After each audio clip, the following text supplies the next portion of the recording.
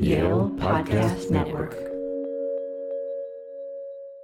Hello and welcome to another episode of the Yale Journal of Biology and Medicine podcast.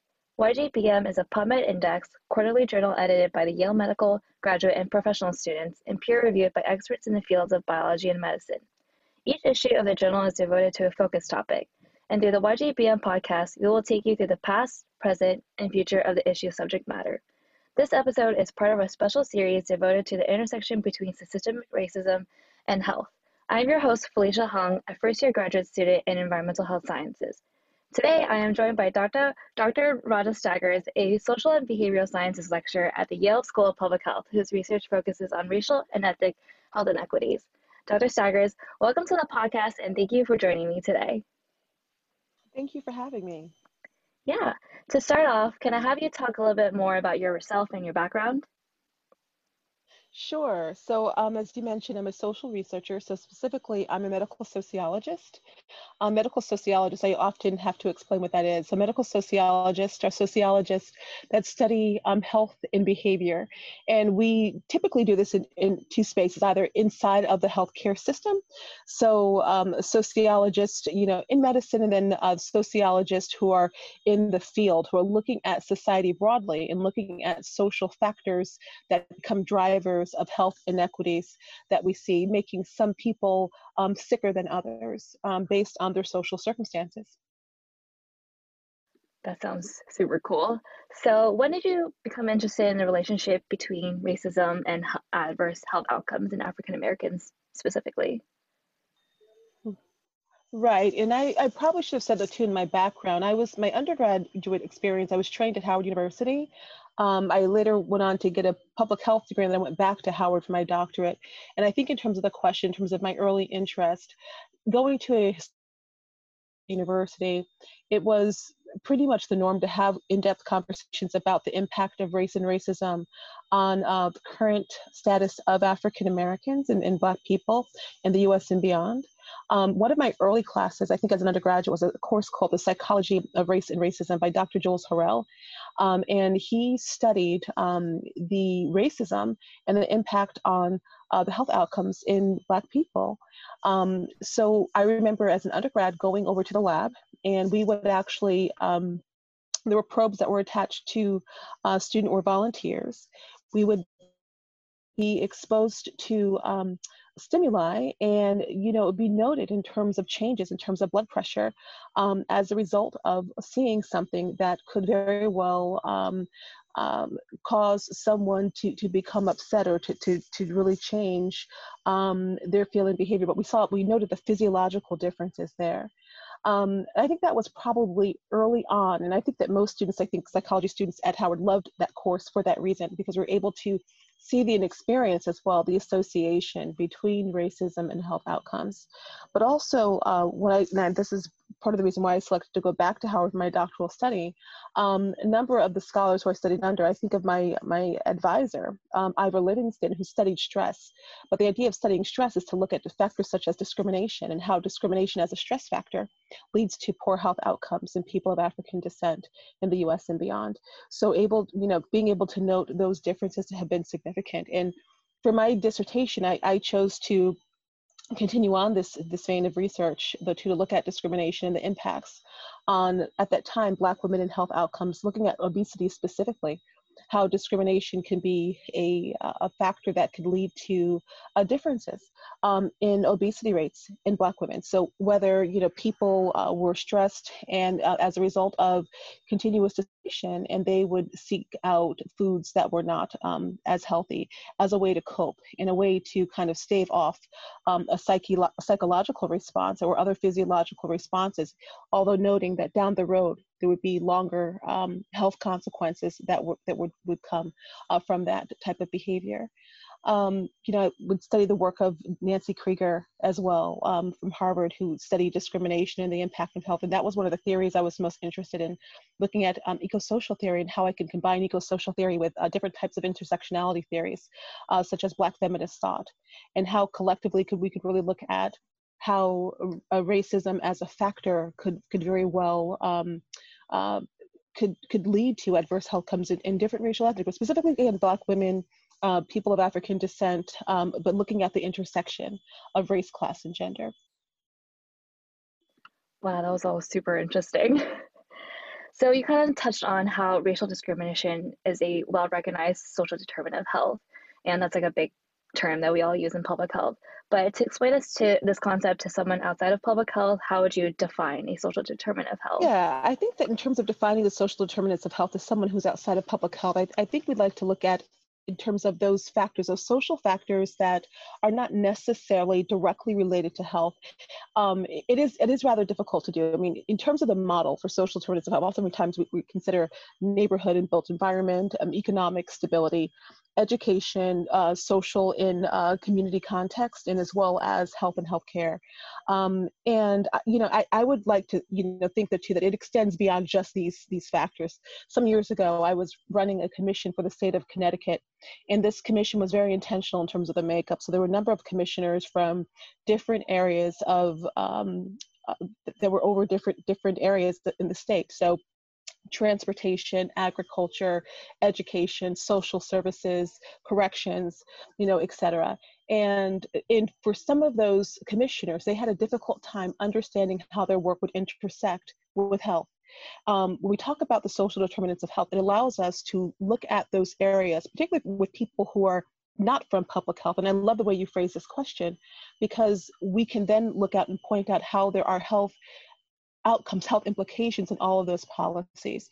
So if someone is from the Department of Transportation, there should be a conversation about how lack of transportation in certain communities can be a driver of poor health outcomes if people don't have access to food, if people don't have access to a medical facility that's nearby, and how that can be restrictive, even in terms of access to employment. So for a number of social factors, I would say we probably can't account for any social factors, and I think that we noticed that with COVID. Schools had a difficult time shutting down, and they couldn't shut down initially because they didn't know what to do with the students. But at the same time, they had to shut down because we had a health concern, right? I think COVID, in the moment that we're all currently in, we can see how this works in real time, how when there is a health concern, it does take priority, right? And different systems have had to re-examine how they are going to address the work that they're currently doing relative to this global pandemic.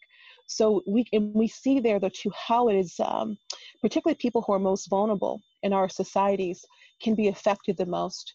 And health works the same way. And regardless of prior to COVID, we would see though to people who are most vulnerable, who are affected most adversely by those same policies. Though too, so again, people didn't have access to these concerns, but it became more pronounced with COVID-19. If anything good came out of COVID, it was the attention that we brought into social factors, right? Absolutely, absolutely. And the other part of this too, and I think I mentioned the idea of health in all policies, but I think it really does speak to the policy needs there, too, and that's where a lot of the work gets done. Sometimes, not often, I will say often, policies are shaped without thinking about people who are most vulnerable in society. And I think that, and you're absolutely right, in terms of COVID, I feel like sometimes we're missing the mark, and I feel like it keeps coming up, whether we're talking about, who's, the fact that we couldn't shut systems down because, I think of New York City schools, right? So de Blasio did not want to shut the schools down because there were a large number of homeless children, right? So that is a social issue that needs to be addressed anyway. Right. And when we see a global pandemic, it really highlighted that concern, the fact that the school system couldn't shut down. So these are policy issues that are paramount concern that we have to consistently address. And when we talk about the social determinants of health, it really gets to the heart of that in terms of really revisiting these policies and making sure that they are equitable. Exactly, which is why your research is so important. So I've been doing a little bit of research myself, and in my public health studies, there's a lot of data on health disparities that suggest that communities of color, especially African Americans, are most vulnerable to social inequalities, with racial discrimination being the main driver of racial and ethnic health inequities. So just to defined terms, what is the difference between inequality and equity? Since I know a lot of people kind of don't know how those are different. Yeah, of course. So let's start with an inequality. And I like to think of an inequality as simply, and this is really an oversimplified way of describing it, but an inequality is simply a difference. I use the example typically of heart disease. And if I just used arbitrary numbers, we said, we're looking at differences across the population, specifically young people 18 to maybe, 30 years of age or younger adults, in compared heart disease rates to an older population, maybe 68 to about 80 plus years old. Okay, we would expect to see what would be very different health outcomes there, with higher rates of heart disease in the older population, those folks who are 68 plus, okay, compared to those who are 18 to 30 years of age. Of course, in an 18 to 30-year-old age population, we are going to see, rates of heart disease for some, but across the board, we're going to see higher rates in the older population. That would be an inequality, okay, because that would be a difference. With inequities, what we're seeing gross differences. There we would be looking at a population, 18 to 30 years of age, okay, and then we can add on other social factors. So people are talking about race these days, and I appreciate that because I also consider myself to be a race scholar. So if we looked at populations, Black and white, right, 18 to 30 years of age, we would see differences in those populations in terms of health outcomes. We could take heart disease, for example, we could take HIV, we could take diabetes, we could take asthma, hospitalizations. It can go on and on and on and on. And if we continue to see differences in those populations, and the factor that would be the difference, that would lead to that difference being race, okay, there we begin to talk about what is an inequity, because it's social in nature. And if it's social in nature, that means that it's preventable. Okay, that means that we're able to see something that is unjust. And what calls into question is really, I would say even political will to be able to make those changes, to correct those injustices, to fix what we're seeing there. Different than an inequality. All right, and in inequality, again, we're seeing some things that we actually may think that would be, pretty consistent with the aging process. Now, the caveat here is that people use the terms interchangeably, right? And we may see, even in different cultural contexts, different countries may use the terms interchangeably. And I think that sometimes in the United States, we often use inequality and inequity, but in certain circles, and I think that as people become much more vested in understanding health equity, that they'll probably begin to appreciate inequities and those factors, those social factors that we can do something about. Yeah, definitely makes sense. So you kind of touched up on how policies are kind of some of the reasons why health inequities are maintained. Are there other reasons or possibilities of why health inequities are maintained in our society and why those have persisted for so long?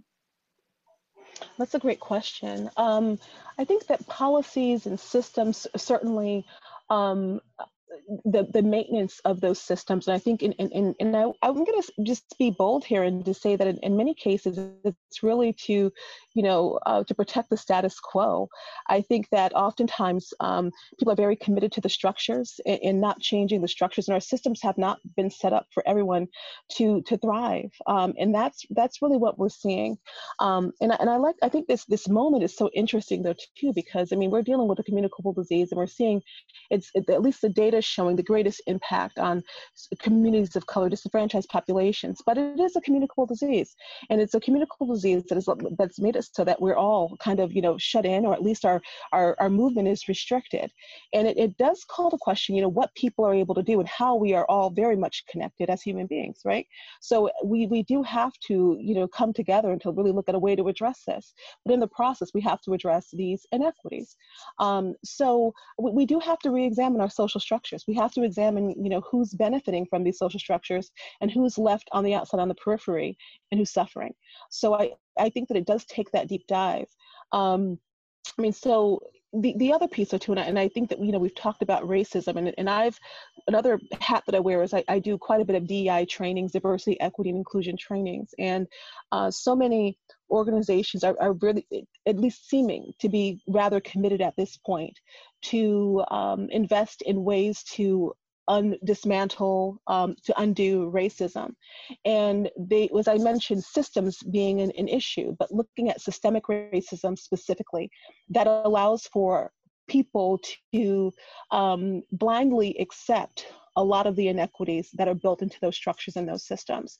So I think that through doing that work, this is one way to look at policies, right? By kind of going in and deconstructing. And I often recommend to businesses, to organizations, when they are talking about wanting to kind of take some time to look at systemic racism, but they have to look at the systems and the policies that are currently in place. They have to look at how the organization has historically been run, right? And who is it benefiting?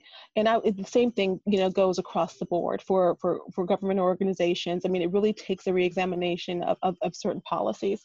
And I think that's something that seems so simple. I mean, like, even if we think about school uniforms, right? And this has come up before. So school uniforms, in some ways, people would say, okay, it's great because, all kids can't afford, the clothing to go to school. So a uniform actually helps offset that because of cost. But on the other side, though, too, it's come up that all kids don't have access to a washer and dryer at home, right? If they don't have access to a washer and dryer at home, it would be difficult for them to keep a clean uniform. So, I mean, so in terms, looking at how policies, again, ignore people who are the most disadvantaged. And I think that that's critical. And also teaching people skills to be able to look at their policies and to be able to look at society different, particularly if they're in a place of privilege, because privilege is so blind that people cannot see at times. And this is difficult. And I'm going to kind of push here because I have a tough time with the idea of people ignoring suffering, right? But I think that there has been a programming, and it's historical programming, to not recognize the suffering of certain populations.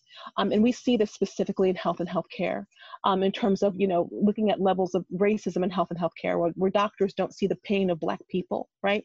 If a person comes in and they recognize pain to be communicated in one particular way, and if someone doesn't communicate pain in that particular way, it's ignored. So there's a lot of training that has to be done, and retraining, so that people can become much more sensitive and in tune to, I think, human suffering and how their advantage is really on the backs of other people. Very well said. I know you touched upon how in your thesis or your dissertation, how you looked at the relationship between racism and obesity. So what are some other ways that racism can influence health outcomes over the course of someone's life, and what are some of these outcomes? Yeah, absolutely. So I like to say, though, too, that, we talk about racism and the influence on health and health outcomes, that it actually can begin quite early. We can talk about racism beginning in utero, right? So before a child is born, if a mother is experiencing significant stress due to racism, that can impact the health of a child before a child is born. And of course, we note that there are significantly poor health outcomes in Black women who give birth, and Black babies as a result of this. So we see this early on. And what we often talk about in the study of public health, specifically with public health in regard to racism and the pathways to adverse health, is we consider the various pathways. So it can be in terms of stress, and I mentioned stress before, the two, from discrimination.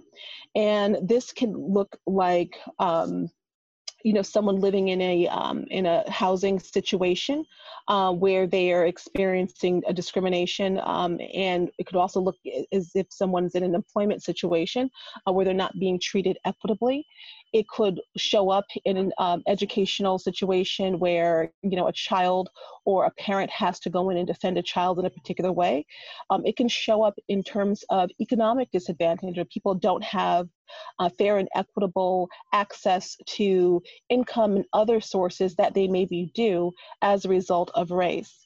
We can also see, as the result of this too, and we think about these different that people experience, these situations that take away and really compromise someone's humanity. And I think it's important to talk about the process, though, too, and what actually happens to the body system.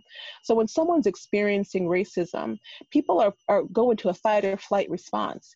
And what we see happening is that people are experiencing this over a period of time. And I like to just explain here, though, too, that I think that oftentimes we see a situation that was very much in our faces, and with police brutality in the recent case of George Floyd. And that was horrific. It was horrific to see. The world saw what was happening. And I'd like to add to that when we talk about racism and the experience of racism among Black people, there are those examples of those, police brutality and this public lynching, if you will. But then there are these everyday ongoing episodes of racism and racist insults that people endure. And it could look like work experiences, it could look like housing experiences, it could look like, attacks and fear for your children, preparing your children for confronting racism. It could, be attacks at, for someone, and I think from an academic situation, for professors to be promoted appropriately, right? For how students interact with professors of color, and it can go on and on and on. So the part here that I think that gets missed is oftentimes it's happening at multiple times, in multiple situations, in multiple places and spaces. So it's not just one incident here. It's a chronic, ongoing cycle and process that people have a difficult time getting. There's really not a whole lot of respite from it unless you're intentional about finding that place to go to. With that being said, right, it obviously takes a toll on the body. So we see differences in terms of how people's blood pressures restore back to a normal, healthy state. So we compared Black and white people once again. We'll see that the blood pressure of a white person may restore to a normal level, in the evening, right? And we may see that it going, kind of still being quite raised rather high for a Black person who experienced discrimination over time. And if this continues to happen over time, right, we see these spikes and these spikes in blood pressure, high blood pressure over time, that leads to differences in health outcomes. That could lead to higher rates of hypertension. So let's talk too about some of the responses. So if someone experiences discrimination, people may have different responses to that, right? So, some people may be able to talk about it. Some people, and through talking about it, and I think that this is a healthy response, is if someone may be able to find some support and to kind of work through that.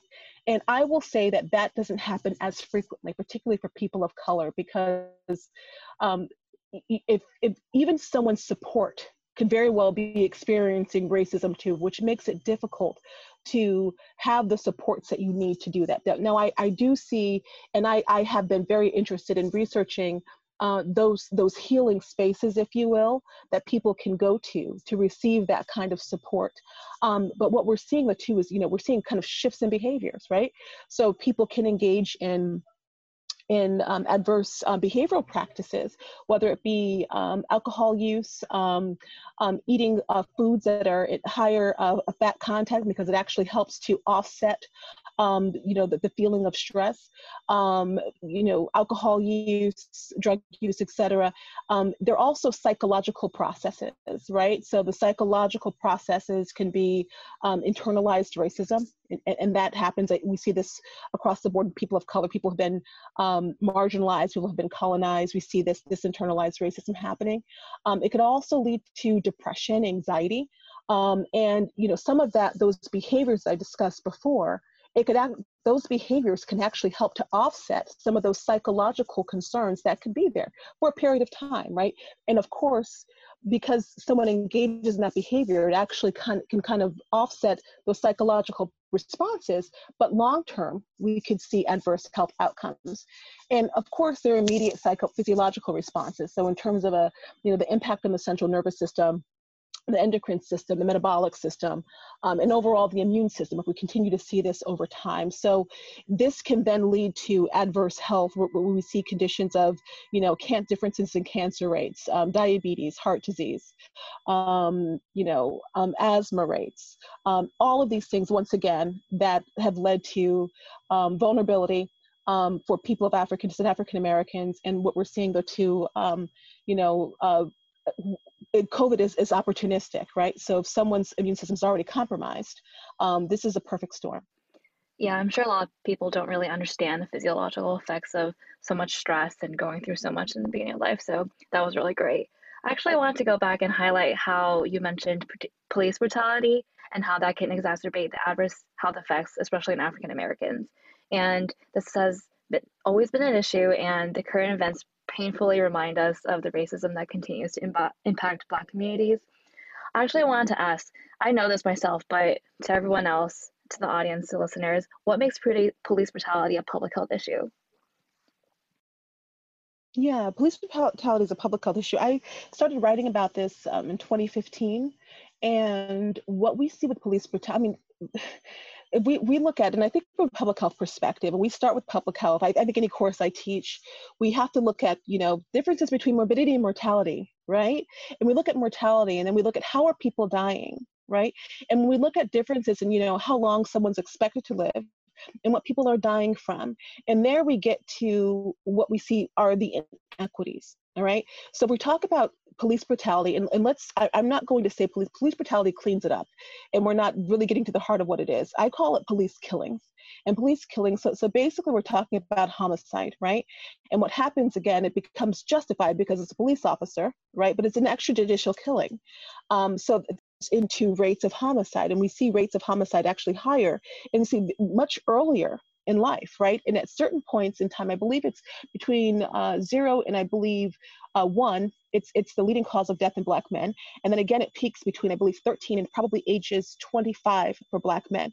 So we talk about police brutality, we're talking about excess mortality rate. So it exacerbates what we already see in terms of excess mortality. And that's from a very practical perspective in terms of rates and deaths and causes of death. All right. But then we have to get to the significance of an extrajudicial killing and what that means for people. I mean, here we're talking about the state really allowing for killings to happen, and for mothers and for fathers and for grandmothers and for family members to have so much fear for their loved ones. And that fear being very chronic. And I know, and this is very personal to me, I have a Black son. And thinking and overthinking about the behaviors of yourself individually, but even what your child has to do to get home safe. So I did some interviews. I did a focus group, several focus groups actually, for part of a qualitative study. And I talked to boys. I believe the boys were 15 to maybe 18 years of age. And the boys shared stories of what they had learned from their parents about recent events, and also explained what they saw in their fears. What the boys often spoke about was that their parents told them just to get home. Okay, so do whatever you have to do to get home. They talked about trying to adjust their behaviors and really not knowing how to behave, right? So what do I wear? How am I supposed to stand? And really to find and assume a position of deference so they would not be viewed as threatening. So if you think about, even looking at Black boys who are constantly thinking and overthinking, and this is not unusual for Black people to do this, or any person of color, we think about the double consciousness, that's a big part of what it is, right? To be viewed as other, and to constantly think about your position and who you are in relation to other people. That's taxing. It's taxing, and it does create this hypervigilance where you're constantly aware. And I, in this case, too, police brutality, people are thinking about that and overthinking that so that they're not killed. I think about times I've been pulled over by police officers, and my son's in the car with me, and my son's always been quite a big guy for his age. And I have to tell him, what, honey, make sure your hands are on your lap. And as soon as I put the window down, I have to explain to the officer that this is my son, who's 15, right? I have to do a lot of explaining first. And I told my son, don't say anything. You don't have to be fearful, and take your hood off your head, you know? And for myself, I have to kind of conduct myself accordingly. And it's terrifying. And I think that for all the reasons I explained before in terms of racism being a public health issue, we can take police brutality and we can associate it with probably an extreme example of racism and how it can take a toll on the body for a community. Okay, and I think when people see national police killings, people are not separating that and isolating that as an incident that happened in Baltimore or an incident that happened in Minneapolis. Okay, it's a chronic concern and it's happening all of the time, right? And every time we see it happening, it's a reminder that this could happen to you or to someone that you love. Yeah, and I don't know how to feel every time I see a news article. Mm-hmm. I feel angry, I feel frustrated. Right. It's just terrible. So, why do you think police brutality has existed for so long? Hmm. That's a great question. I think that police brutality has existed for so long. I'm going to answer this in different ways. Yeah. I think that the big part is, well, first of all, it's because it's been allowed to happen. And I would not be honest if I didn't say because white people didn't care, right? And I think because people didn't care, because they didn't understand the impact, right? And I think that a question that comes up though too is why now, right? And, because you were saying like why, and I think why now? I think because people were home, people were quarantined, and they Yeah. saw what happened, Yeah. and they had no choice but to see what happened, and their kids saw what happened. Mm-hmm.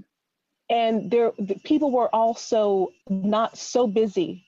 We're busy at home, or quite busy at home, but they were not so busy to say, well, you know what, I'll have to focus on that at another time.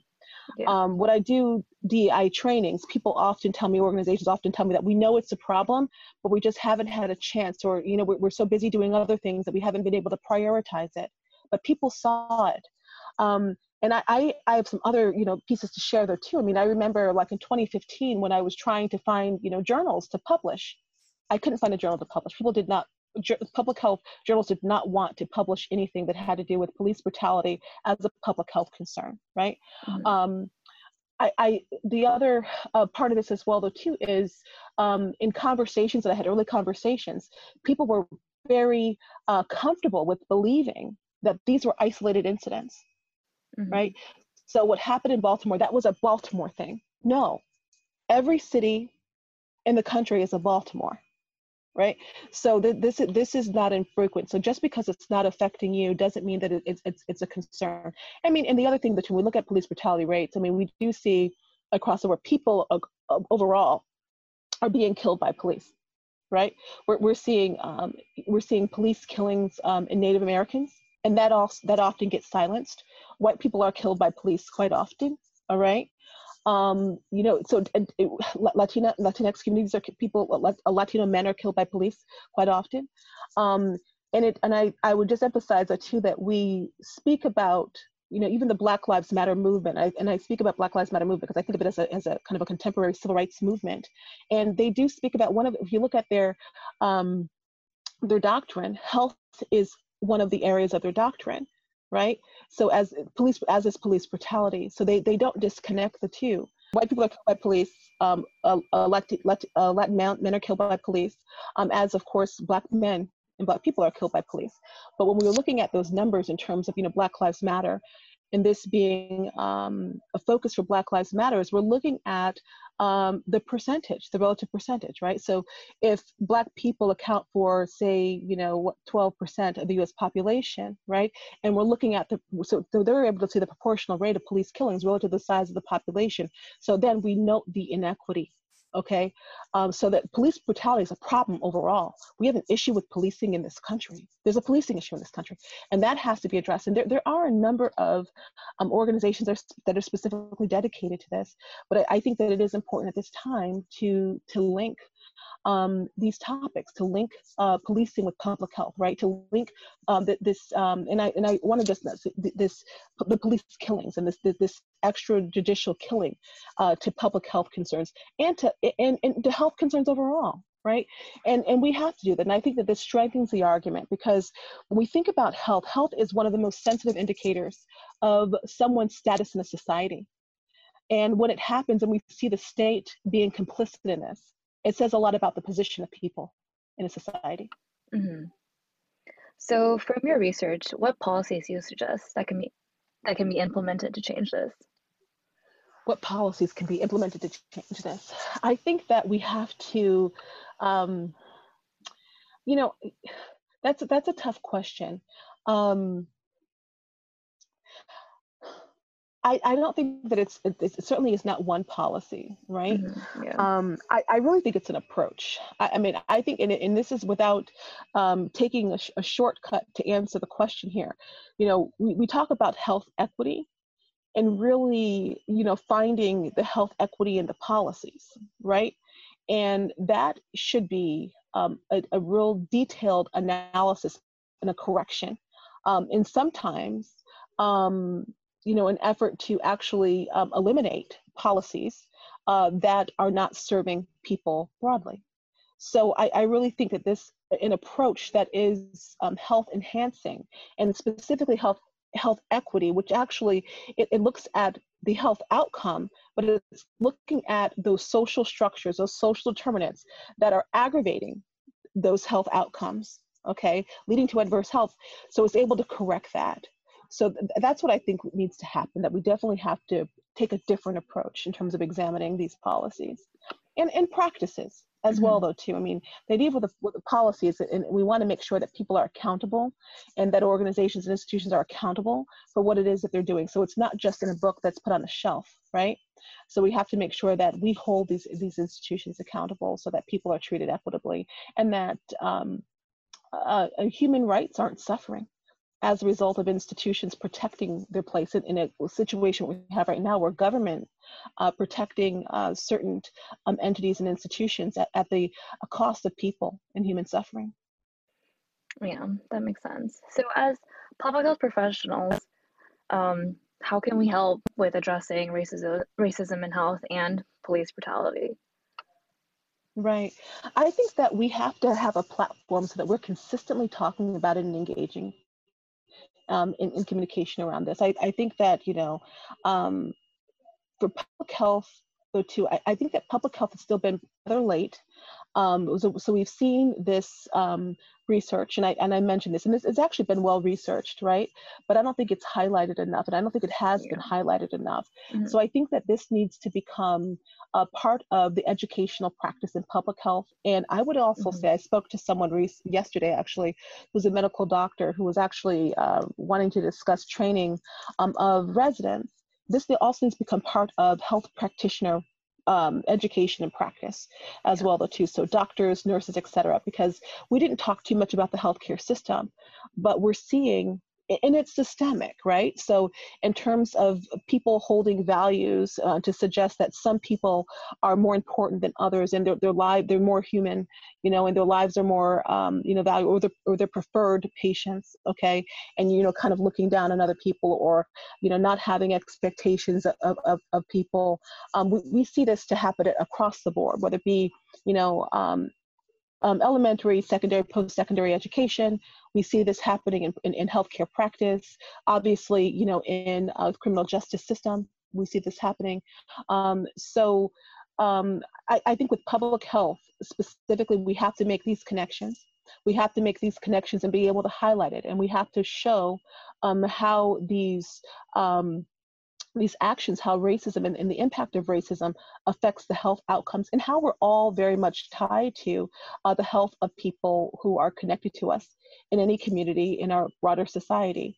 I think that that has to stand out. And I think that this moment is so important because I usually think of like the least among us, right? In terms of people who are suffering the most. And when you have a communicable disease like it's global. If there is a part of the world where this is an issue, it potentially has, it can have an impact on any of us, right? Without a vaccine. So we do have to really, I would say, I mean, to be gentle, to say we have to recalibrate, but we do have to look at what's just not working and to learn to be okay with throwing that away, right? And to come up with policies that are going to be self-sustaining for all people. Exactly.